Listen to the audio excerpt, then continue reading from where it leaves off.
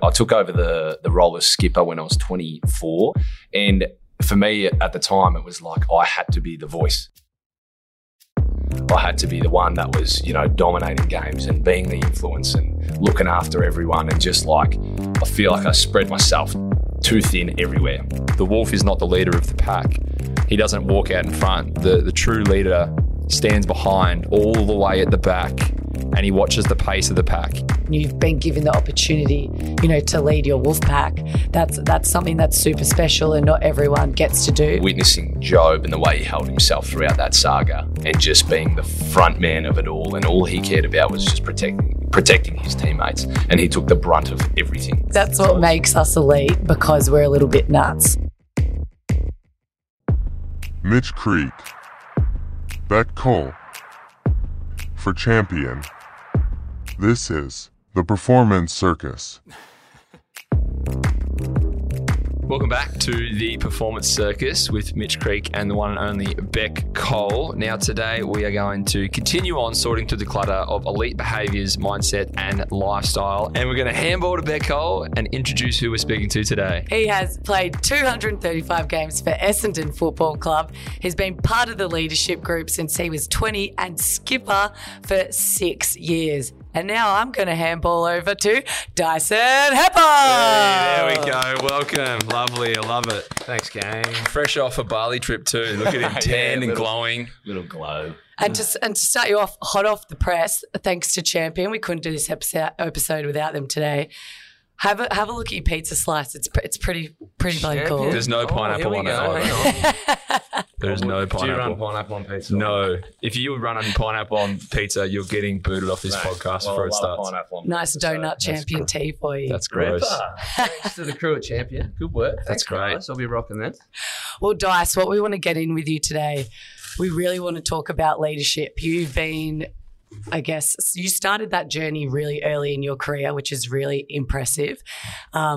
Creaky, you and I are also captains of our basketball teams, and I think the first question I really want to start you off is were you born a leader, or is this something that you grew into, because it's not a natural thing for everyone? Yeah, no, it's a great shout. I think growing up from a young age, I was always quite vocal, so quite confident in myself. But I think you and I may have actually been the skippers of the under-12 VPSSA b-ball team.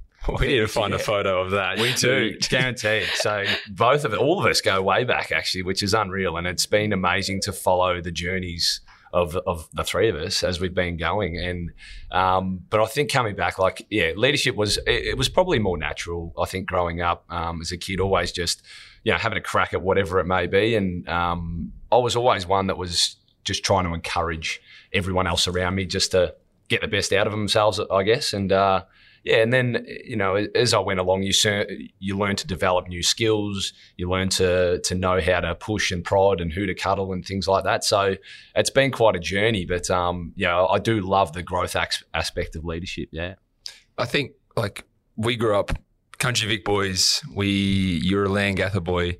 I'm back from the country of Horsham.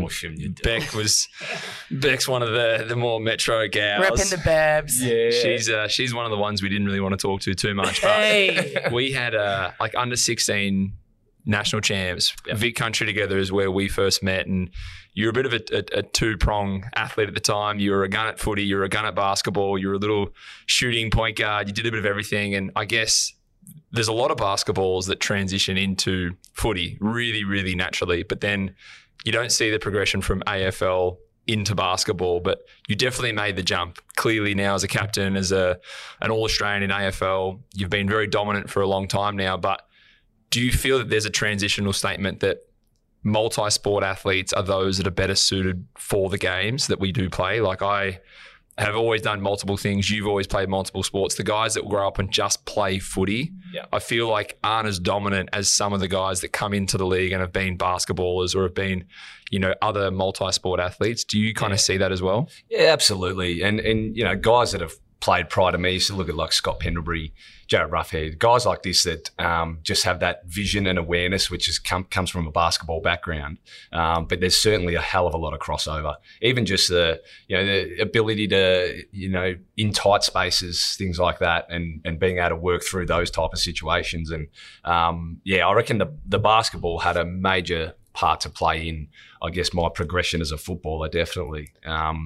But yeah, I think, mate, I reckon we met way earlier than that. We used to have some great tussles with the Horsham Hornets back in the day. We hated you guys. Mate, we absolutely hated you. You had 50 on us in one of the games, and I remember it was the easiest 50 I've ever seen, coming from me, who literally couldn't fall out of a boat and hit water in the ocean when I shot. So I did drop 50, but also we got done because you had a stacked team. Yeah, we had a filthy team. I remember just crying. I was actually a horror sport when I was a sore loser, real sore loser when I was young. But anyway, I did drop 50 on you, Chris. You did.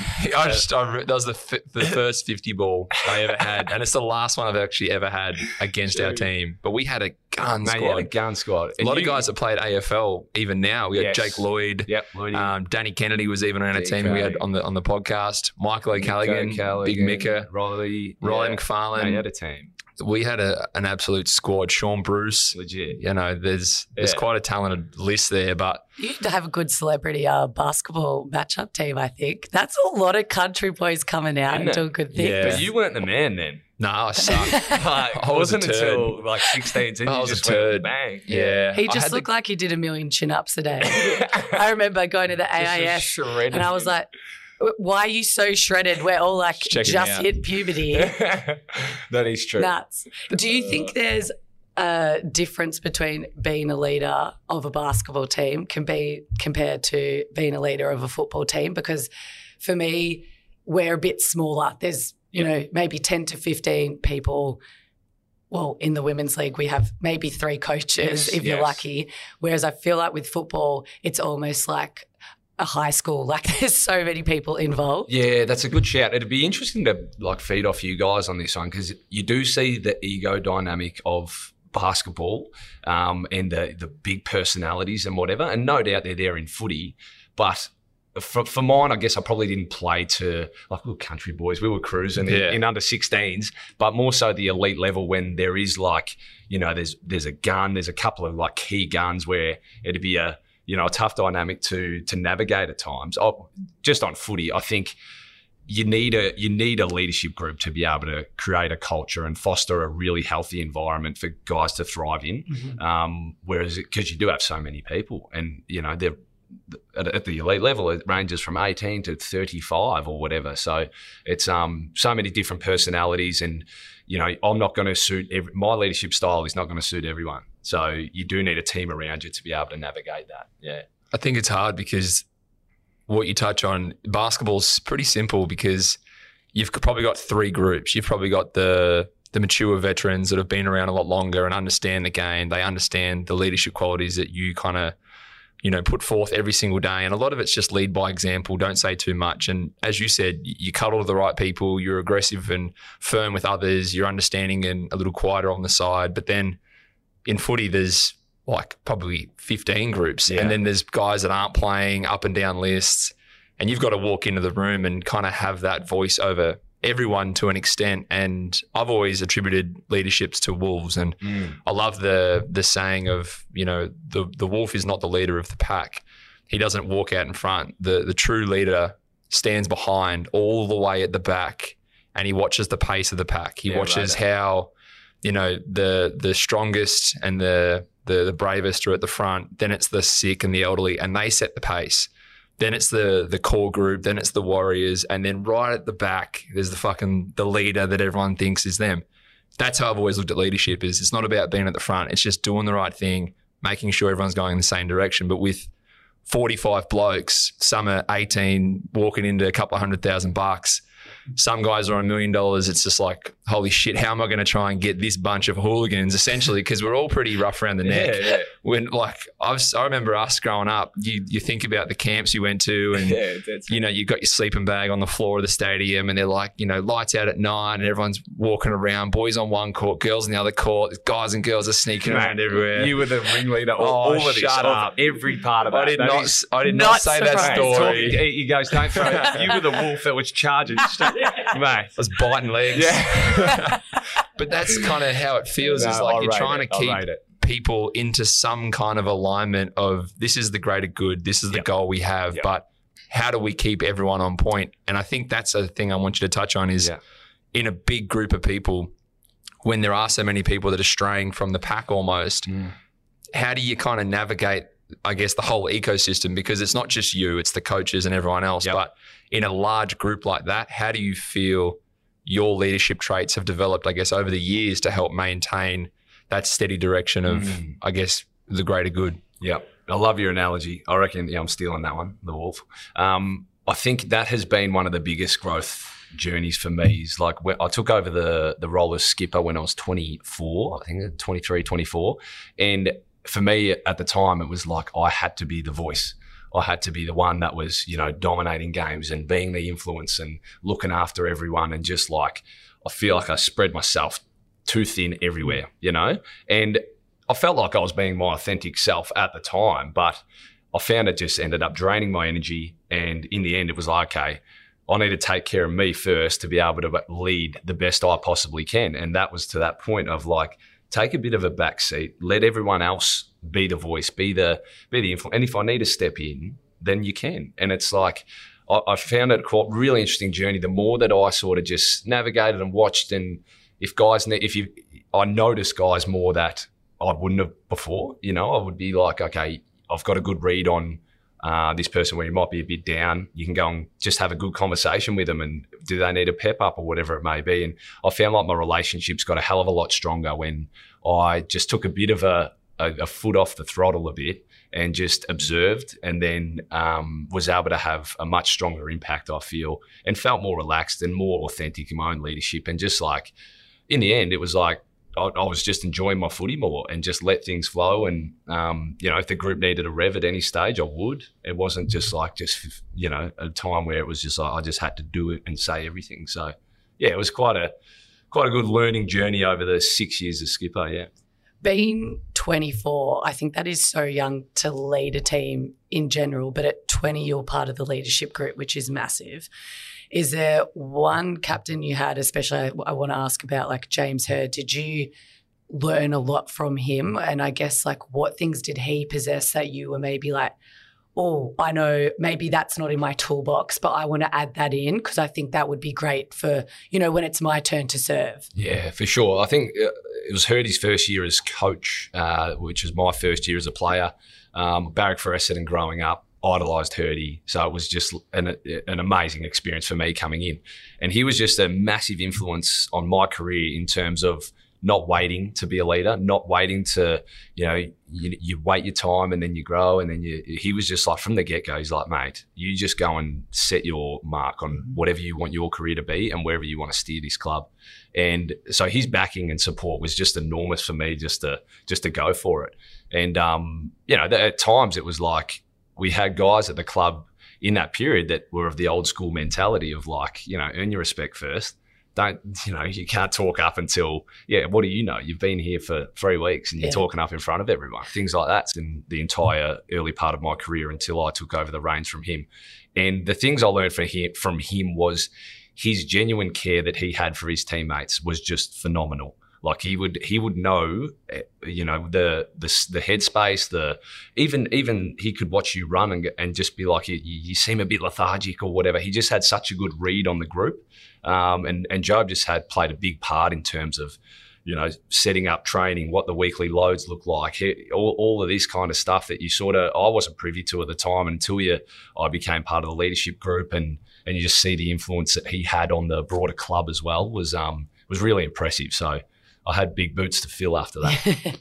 It's impressive just to hear that there's so many leadership styles. There's so many different characters we have to kind of portray ourselves to be. But then you go home, and then when you've run around in front of 100,000 screaming Dons fans, like what does Dyson do to switch off? Like, I know, you've got family, you've got your dog. I know I've seen it all over social media, but what is the quiet time? Because there's this muse. It's like a quiet that you get in a car after you probably had like someone who's done a really awkward argument. I always tell people this. It's a really awkward argument in your car. They get out of the car and it's dead silent. You imagine that? That's what it feels like for me when I finish a game. When there's 12,000 in a little arena, screaming, going crazy. Everyone's asking, pulling at you in a million different ways. I want this, I want that. But then you go home and there's that muse and it's like, what do I do now? Yeah. Like, what do you do to kind of get away from the craziness that we've kind of submerged ourselves into? Yeah, sure. It's Dons fans are just incredible. Like when we're up and about, there's nothing better. But also on the other spectrum, when you're not up and about, you get absolutely fed. So look, and it is quite addictive, that rush of the crowd and and the best part that I love is that I can make someone's day. Like you get that feeling of like you give your boots to a kid after a game, or just even signing autographs before the game and chewing the fat with the crowd. And it is just an amazing feeling to put a smile on particularly kids' faces. And so you sort of encapsulating that bubble during the game and after the game, and then, as you say, you get home and whether it's the sickening feeling of getting smashed or the elation of a huge win, sharing that with your teammates, you are just riding on these emotions. And I think, for mine, it's taken me a while, but I'm quite good now at being able to just get home and sort of putting a cut in that game and then just being able to relax for the afternoon or whatever it may be. And that's, as you say, spending time with Kate, my fiance, and and it took us 13 years. It was a long apprenticeship that we got there. Good on Kate. Yeah. And then, as you say, spend a couple of golden retrievers. Love spending time with the dogs. We're close to the beach, so often I'll go down and just have a dip in the beach and sort of rinse off and wind down from the game. And I find the quicker you can clutter and just declutter your thoughts and get them out and relax as much as you can, your body recovers quicker. You're able to process things, have better conversations, and then your week just rolls on and flows from there. So, do you think that when you said just then, and I kind of picked up on it, but you felt like you go to the beach and you just like rinse yourself, like that's kind of shedding the person who you've portrayed yourself to be to everybody? Because Dyson Heppell isn't Dyson Heppell the footballer. Yeah. And I know with our previous guest in Danny Kennedy, like we both work with him very closely, but getting rid of that, that shell of who you've kind of portrayed yourself to be to the world, to the 100,000, to the win, the loss, the whatever, the critics, because you get home, there's social media, there's everything. And it's great. Sometimes it's phenomenal. Fuck, it's good. Like, how good's this? Life's great. Yeah. You get home and then you sit there and it's pretty quiet. Kate might be making some food, or she might be, sitting there getting some popcorn for a movie, and you're like, fuck, that was crazy. You have to get rid of that little fake person, because that's not who you are. That is exactly right. And that has been a process as well of not wrapping my whole identity up in Dyson the footballer.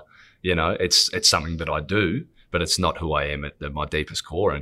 And I truly feel like I'm at a point now where I'm living that, like I've always said, like people say, you're not just a footballer, but it's like footy was everything.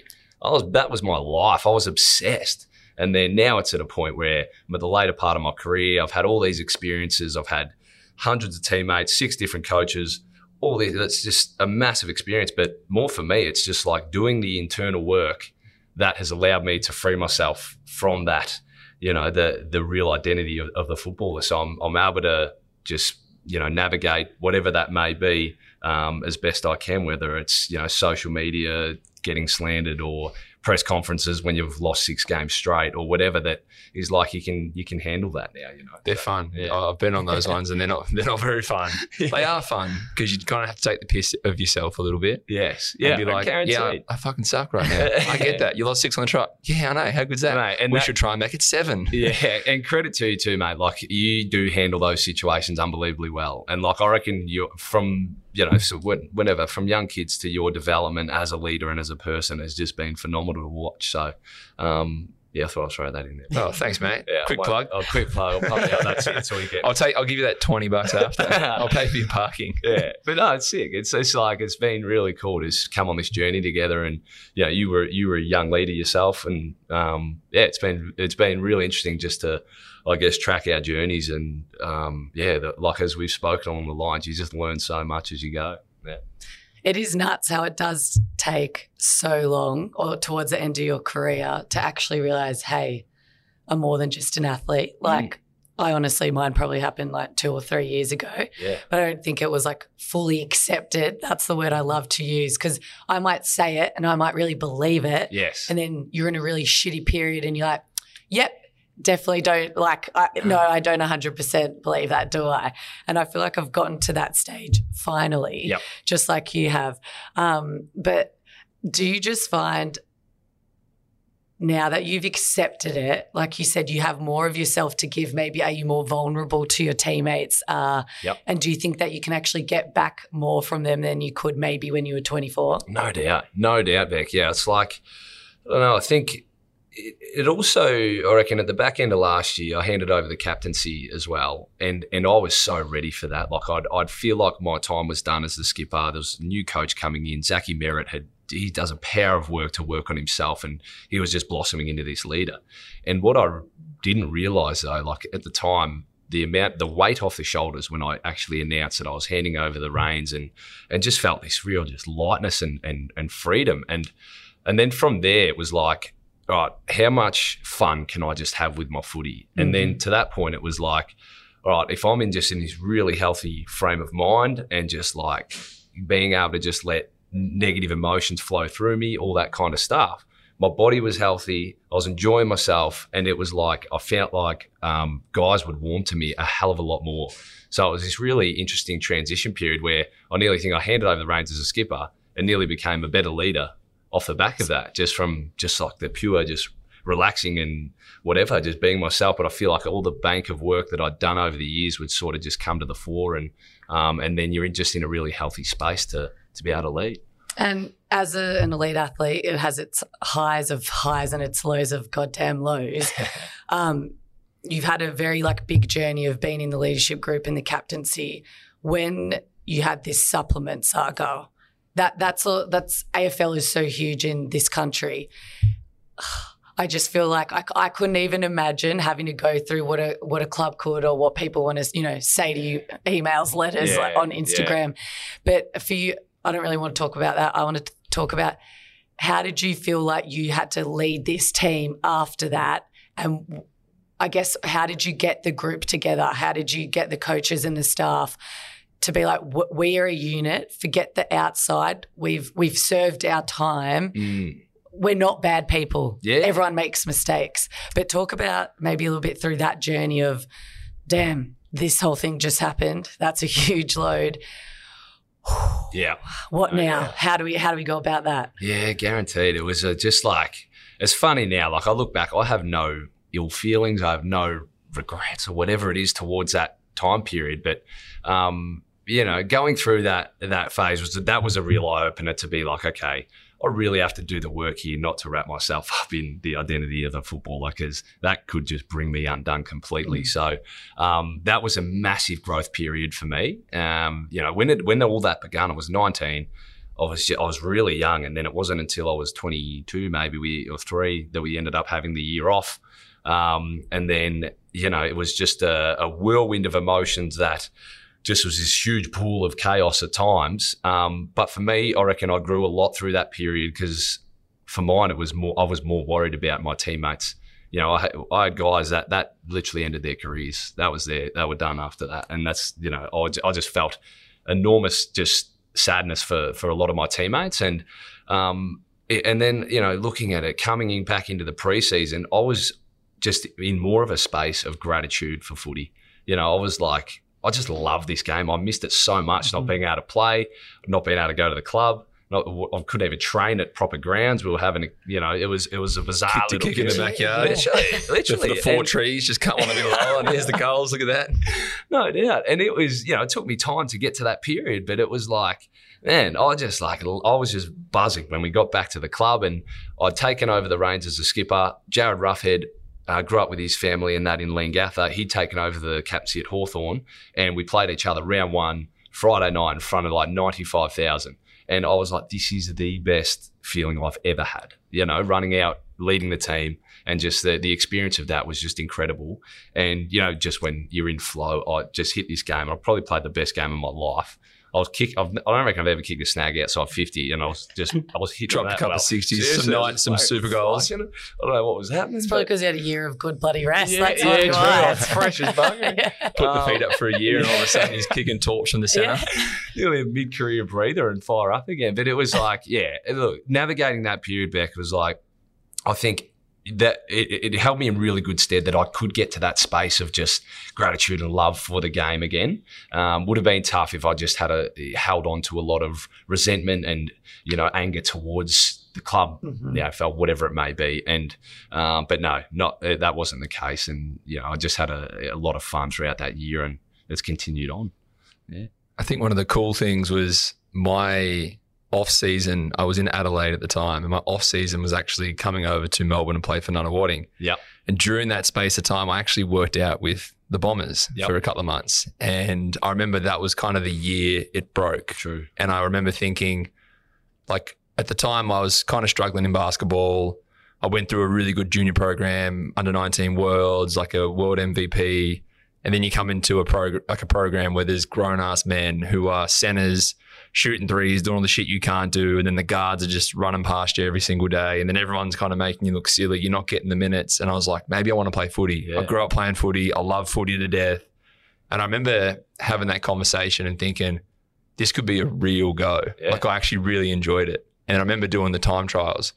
And then I remember, like, that's fucking why I don't like footy. I was so, like, on the edge. Oh, right. And then they're like, okay, you need to do a 3K time trial. I was like, fuck, 3Ks. I was like, righto. They're like, yeah.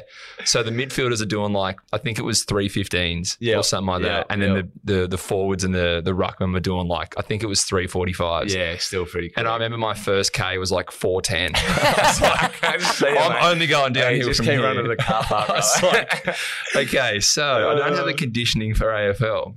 But I actually remember the time of just speaking to the crew that were there and the management they're in, and they were like, hey, how have you enjoyed it? And I was like, I've loved it. And you had a court at your facility as well. And you guys were all down there and working out. I remember being in the locker room and looking around, and I saw your locker and your boots in there. I was going to steal them and put them somewhere else, but I didn't.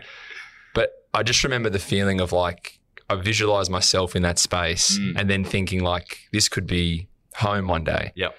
Was there ever a point during your journey that you thought, imagine if I went and just stayed with basketball? Yeah, right. Have you ever thought of that? It's probably a question you've never been asked, but I feel like a lot of basketballers have the opportunity to blend back into footy because it's a lot more natural, confined spaces, like you said, but the other way around. Have you ever thought, you know what, I'd love to, I've given it a great crack. I've done a lot of great, all Australian, best and fairest. I've been a captain, a skipper. I've gone through some of the worst times in the AFL.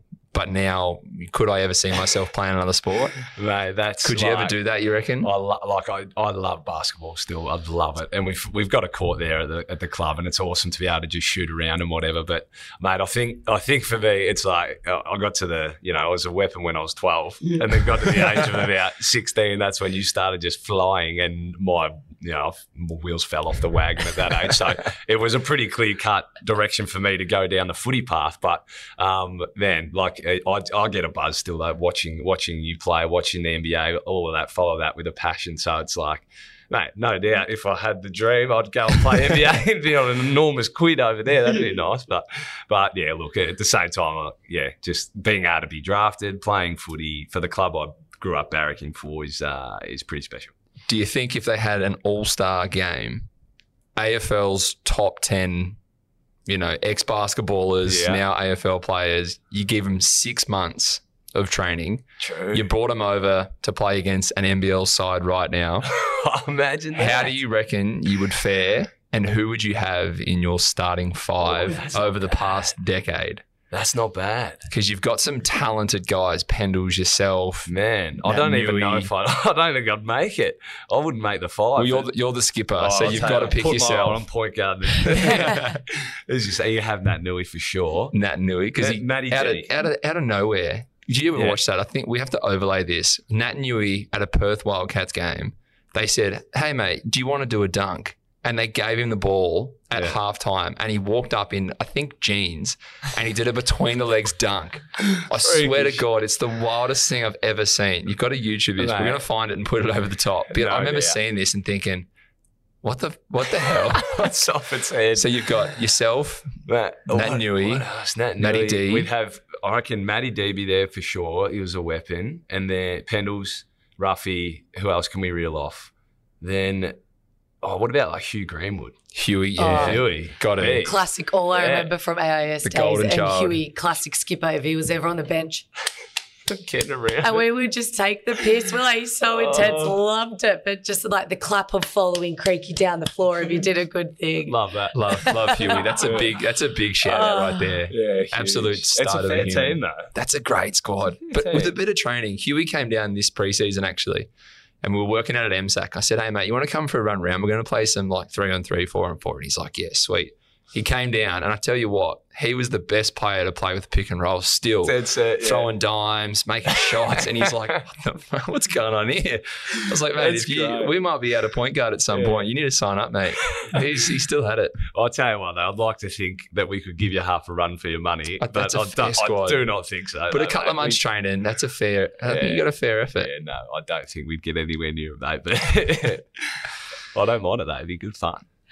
I have an interesting question. I always like to, if I died and people are at my funeral, Yes, okay. like what would they say about me? Like, because I would love to be like, I was a great friend. I was I was loyal. I was, brightened up their day, whatever it was. Yep. Let's say we're at your funeral, but we're talking about your leadership. Yep. And like, I think this is also maybe hard because it's like, hey, I'm proud of myself. Like, what have I done that's, really well? Sure. What do you think people would be saying about you and your leadership and like what you've given them over the years? Yeah, great question. I think I would like to say that I've been a really caring leader, a really caring teammate, and I feel like the energy that I bring to the group, I think I foster a really healthy environment for guys to be themselves completely, and feel a real sense of belonging as well within the group. And I'd hope they'd say that. and it's I feel like it's not all about me. I lent on guys to help with my leadership and spread the load, and I feel like that'd be nice if they said a couple of those things. But yeah, for me, it was just trying to bring really good energy to the group, and just like that was when I took the role over. It was like, all right, anyone who plays under my leadership is just like can feel completely at home, feel like they can be themselves, and I feel like that sort of fosters an environment where they can just get the best growth out of themselves that they possibly can. So it's what I'm still trying to do, I guess. Yeah. I think I've loved listening to you speak because even from early on, you were saying when I was 12 and you just wanted to look after your teammate is the first thing that came out of your mouth. And I think that's something that's super, I feel like I'm learning a bit now, like just talking to you, and this is great, but your team is first and you're more worried about them rather than you. And I think that speaks volumes of you and top bloke status. And we love that. But it's a funny period. Like you go through your journey and of course you want to be the best that you possibly can be. And early in my career it was like, righto, I just want to get in the team. I want to play every week. And it was a meat focus. Mm-hmm. And then it was like, righto, I want to be the best. I want to win a BNF. I want to be an All-Australian. And it's like, all right, but then how fulfilling is that? And you get to that level and you're like, nah, stuff. It's like it got to a point where it's like, I'm just going to give as much as I can to developing my teammates, just being a bloody good teammate. And then I found I got so much more back, and just felt so much joy. And I'm a lot more prouder of those moments than I am of any of the achievements or the accolades or whatever it may be. And I think you want to leave a legacy. This is how I see it. I 100% see this with you and Phoenix Creek is like, you want to leave the basketball or football space better than you left it. But say you and I, we both started Flyers and Phoenix from when it started to now. And it's like, I want everyone to remember how we made this club so special, and I want to leave it better than when we first found it, and the generations to come. It's like it's smooth sailing, and they're not having to go through the grit or the tough times, or keep on rolling the good times of what made it special. Love that. Yeah. Do you find that, Creaky? I think that as you were saying that, it reminded me of I remember going back to my MySpace. Literally, this is really strange. But I remember thinking like, fuck, I got a MySpace. Remember how stupid that was? Like your top friends was argued about. If you change it to top friend, you were cut off. My background was always like Calvin Klein or like D&G models. Who did I think I was? Phenomenal. But I go back and I remember I wrote a quote, and it was just like, just trying to leave a path others would deem worthy to walk. And I wrote it, and I've never seen it be written anywhere else. Yeah. I wrote it thinking, probably at the time, oh, this will sound cool. Yeah. And then I got older and I was like, fuck, that made sense. Reel it off. Trademark it.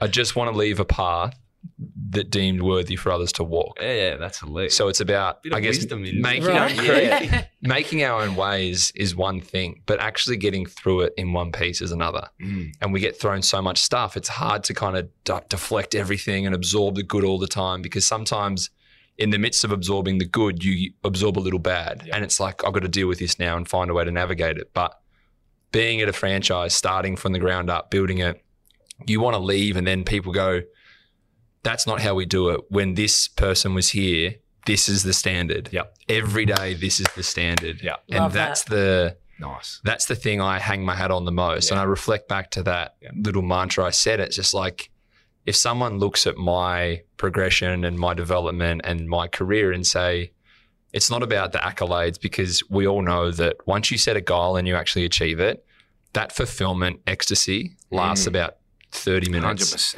Yeah. And then after that 30 minutes, you're in the muse again and you're like, fuck, what now? Like there's got to be something else. Yep. And you realize that life's about kind of trying new things, sampling new things and enjoying new things. Yep. And along the way, navigating what was actually important along the way. 100%. Because you go, that's really important. This bottle of water is so important. And then you get there and you're like, oh, that's actually not that important. Yes. And it was this thing over here. Then you go to that and then the next thing. And then you're 31, 32 years old and you're like, fuck, I'm about to retire. Like now you're starting to figure out. Now you're getting that enlightenment. And that's where, for me, it's about that path of, okay, would someone else in my shoes, when they start to transition into this part of their life and career, would they kind of follow a little bit of that path and then say, but I'm going to make it my own and figure out my own way? Yeah, I think that's the success secret for me. Isn't about winning every game. It's about having the moments that others now go, I'm inspired to do this. And it changes their kind of like life's navigation. Yeah. I think you've done an incredible job of that. And I think the way you've gone into developing yourself, and I know I've had a lot of conversations with Danny and he's spoken extremely highly of you and I've always spoken very highly of you.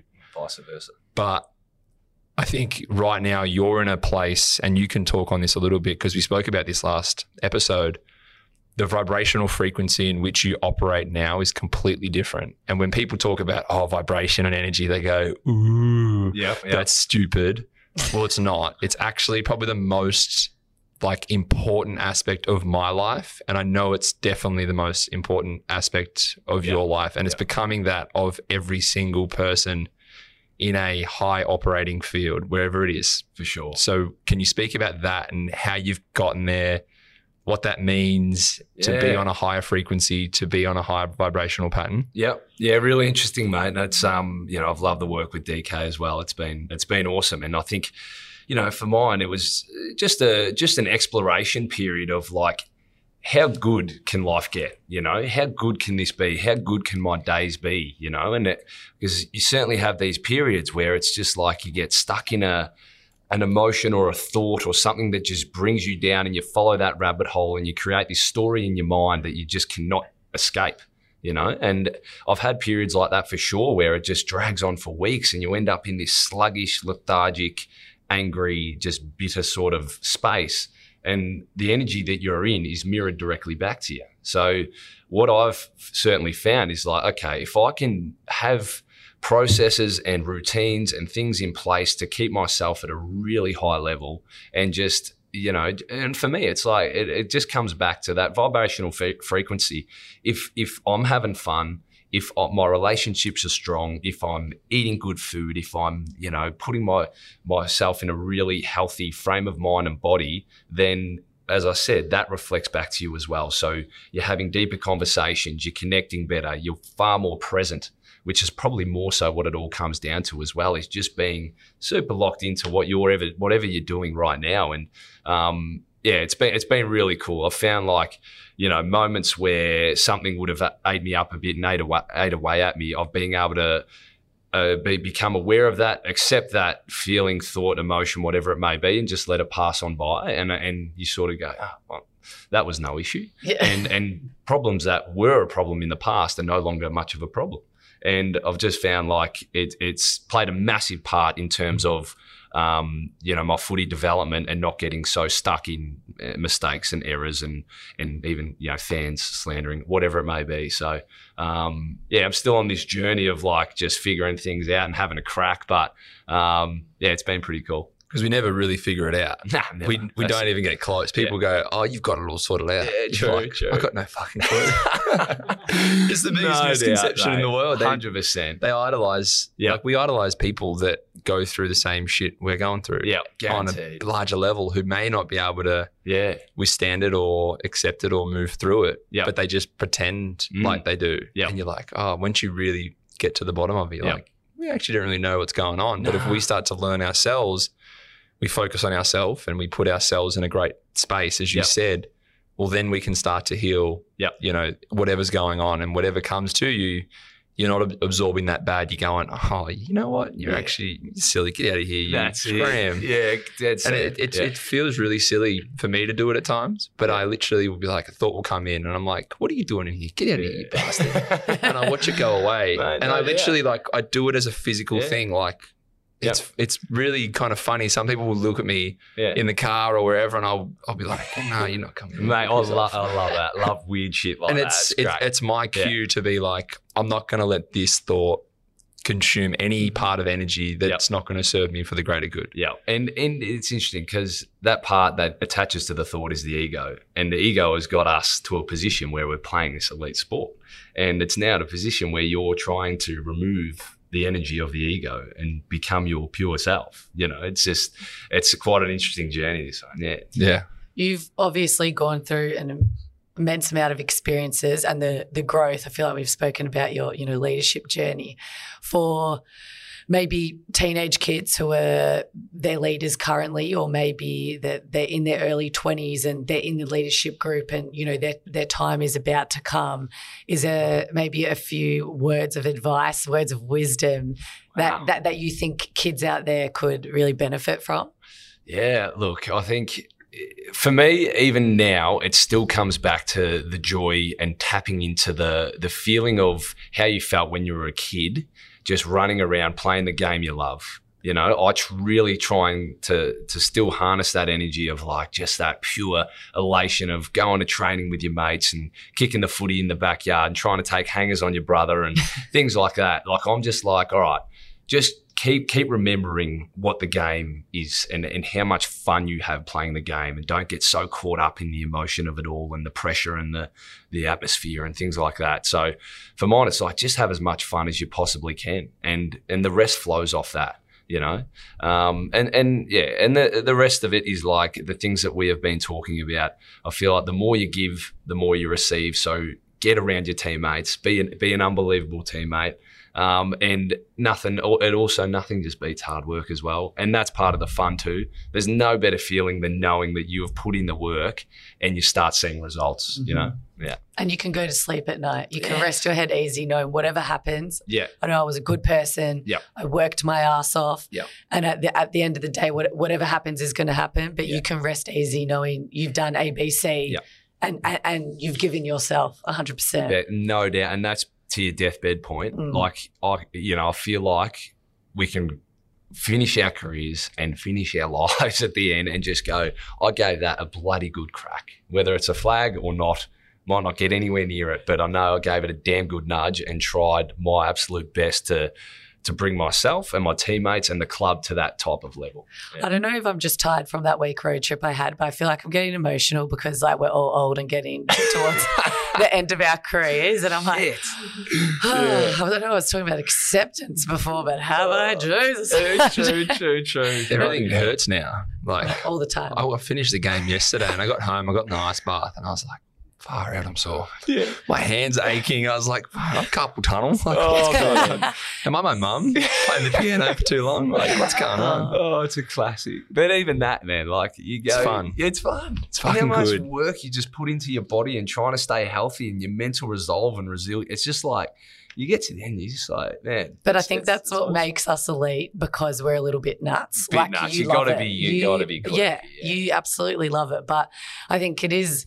Yeah, just going back through your journey and guess what we've done, it is so special. Like I feel we've woken up every day being able to do something that we love, and you've been given the opportunity, you know, to lead your wolf pack. That's something that's super special and not everyone gets to do. I understand it's all relative. It might be different in a different situation or the person next to you, but I think it's so special what we've been able to achieve, and I think you should be so proud of what you've been able to do through, you know, your career. And although you've given over the captaincy, like you said, I don't think leadership is a one-man show. Yeah. It takes a team.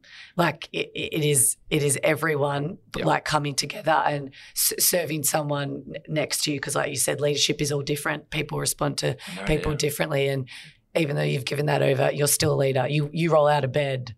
You know, and that's just who you are. True. Yeah, no doubt. And that's it. And it's just like, it's a lot of fun. It's a lot of fun. And it is just, it's so rewarding seeing other guys flourish in their leadership and that as well. So, yeah, it's been fun, guys. Good work. It's been good indeed. Thanks, Skip. There you go, Skip. Get on them. So good. Now, this next little part is brought to you by Champion. This is our champion quote. This is which of these two champion quotes best describes your view on leadership. So the first one is, a good leader takes a little more of the blame and a little less of the credit. The second one is, leadership is not about being liked. It is about being respected, even when making tough decisions. Yeah, like them both. But I think the first one definitely resonates more with me in my style of leadership. Yeah. Do you think that at some point in time in your career that shifted? And when do you reckon that shifted? Because as you spoke about before, like I want to play and win a championship. That's what everyone wants to do. You want to go and win a flag. Like I'm a Bombers supporter. My dad and my sister are. We always go on the boys. I love, you know, more cross Specky in the square. That was the best mark of the century. Yeah. Fletch just punching like deflating balls from the full back to the full forward almost. So I grew up an Essendon supporter, and I know that's something that you want more than anything in this world. Yeah. But at some point in your career, it shifted. Is that still one of the biggest things that you would love? I know you want to tick it off, but if you don't get it, do you feel like who you've become is enough to finish the game? There would be absolutely no part of me, and I can only say this until of the last couple of years probably, since doing a lot of work into just, you know, what we've been talking about. But no doubt, you play footy because you want to win flags, absolutely. But at the same time, there's no part of me that would, if I was to finish my career, there'd be no hole left in me or no sick feeling if I didn't. You know, it'd be, no doubt, be the best experience ever. Yeah. It'd be unbelievable, but the parade, imagine that. I'd be in the front. I'd be strapped to the front of the float, going bananas. We wouldn't see you for 2 weeks. Dyson would pour a beer on my head at the front. I'd lose it. Dad would be right next to me, sister as well. Legit. It'd be grouse. Legit. But yeah, as you say, there'd be no part of me that would feel an inch of sadness or whatever towards that, but absolutely would be incredible. But the point in my career that shifted around, you know, taking more of the blame, was probably witnessing Job and the way he held himself throughout that saga and just being the front man of it all. And all he cared about was just protecting his teammates. And he took the brunt of everything. And it was just an enormous show of leadership, of care, of empathy for his teammates and the people that are close to him and people around him. So that was just a big light bulb moment for me. that's like I got goosebumps like when you said that, because I remember situations that I've been in and other people have been in where they take every ounce of the blame, and you're looking at them and you're like, this is so fucking cruel. Yeah. How the hell is this guy coming in with a brave face every day? Because they might be in the car, and I spoke about this with Beck in another time, but it's like there's days where you're in the car and you're bawling your eyes out and you're upset, and you've got to come in and you've got to be the leader. You've got to be the skipper, the one everyone, you walk in and like, I think how we all sit is different to other people. Like I sit like this and I'm like, I feel like an idiot. And I got to puff my chest up a little bit. You sit there, I feel you. Lat spread, ready for a double. I'm not going to lie. I'm always upright with my legs out too. I don't know what that's saying about that. But I think that's the part of leadership that people don't always see, is it's the tough times where you walk in and you have the unwavering ability to be your genuine self for the benefit of your team. True. Because that's the most important part. Yeah, guarantee, man. That's just, you just talking about that moments where you're pulling up to the club, media in the car park, following you to the door stopping you for questions, and I don't want to be that wanker that bars them off, because I know they're going to ask the next bloke that comes in, so I'll make sure I'm the one to answer every question that they want and they can get on their way. And it's like sometimes just fronting up to those things with literally nearly tears in your eyes, but you're just like, fuck. Like, here we go again. And you just bunker down in the car and right, let's fucking go. And you get out there and it's like a heavyweight match. Seriously. Come on, boys. Man, I remember going on AFL 360 once after my 200th, and we got smoked by the Swans. And I knew I was going into a bit of an absolute heated environment. I remember sitting in the car and I just smacked like Eminem, and it was just like fucking pump the tune. Like, let's fucking go. Eminem. Fucking classic. It was knees, weak, arms, and just before you're about to go on and get absolutely blasted by the body. Fizzed up, yeah. Mum's spaghetti all over it. No doubt. But yeah, classic time. And it's just like, you're right, you do. Yeah, and at times you got to be, of course, vulnerable in front of the boys at times, but more often than not, you got to put on a brave face and just be that light for the guys to feed off, and they're always looking to you to see the dynamic and the energy of the group. So, yeah. Well, Dice, thank you for being our ray of sunshine today and your true, authentic self. I think having this chat about, being a skipper and what you've been through has been really eye-opening for me. I've really enjoyed it. So I want to thank you so much for coming on our episode today. Obviously, we want to thank Champion. Without you, this episode wouldn't be possible. So make sure you guys like, subscribe, share it on your Instagram, whatever you want to do. And download the Performance Circus with Mitch Creek and Beck Cole. Let's go. Thanks, Dice. You're a legend, mate. Good on you guys. Proud of you, both of yous, and love what you're doing. Thanks for having me on. Good stuff. Legends. Good stuff.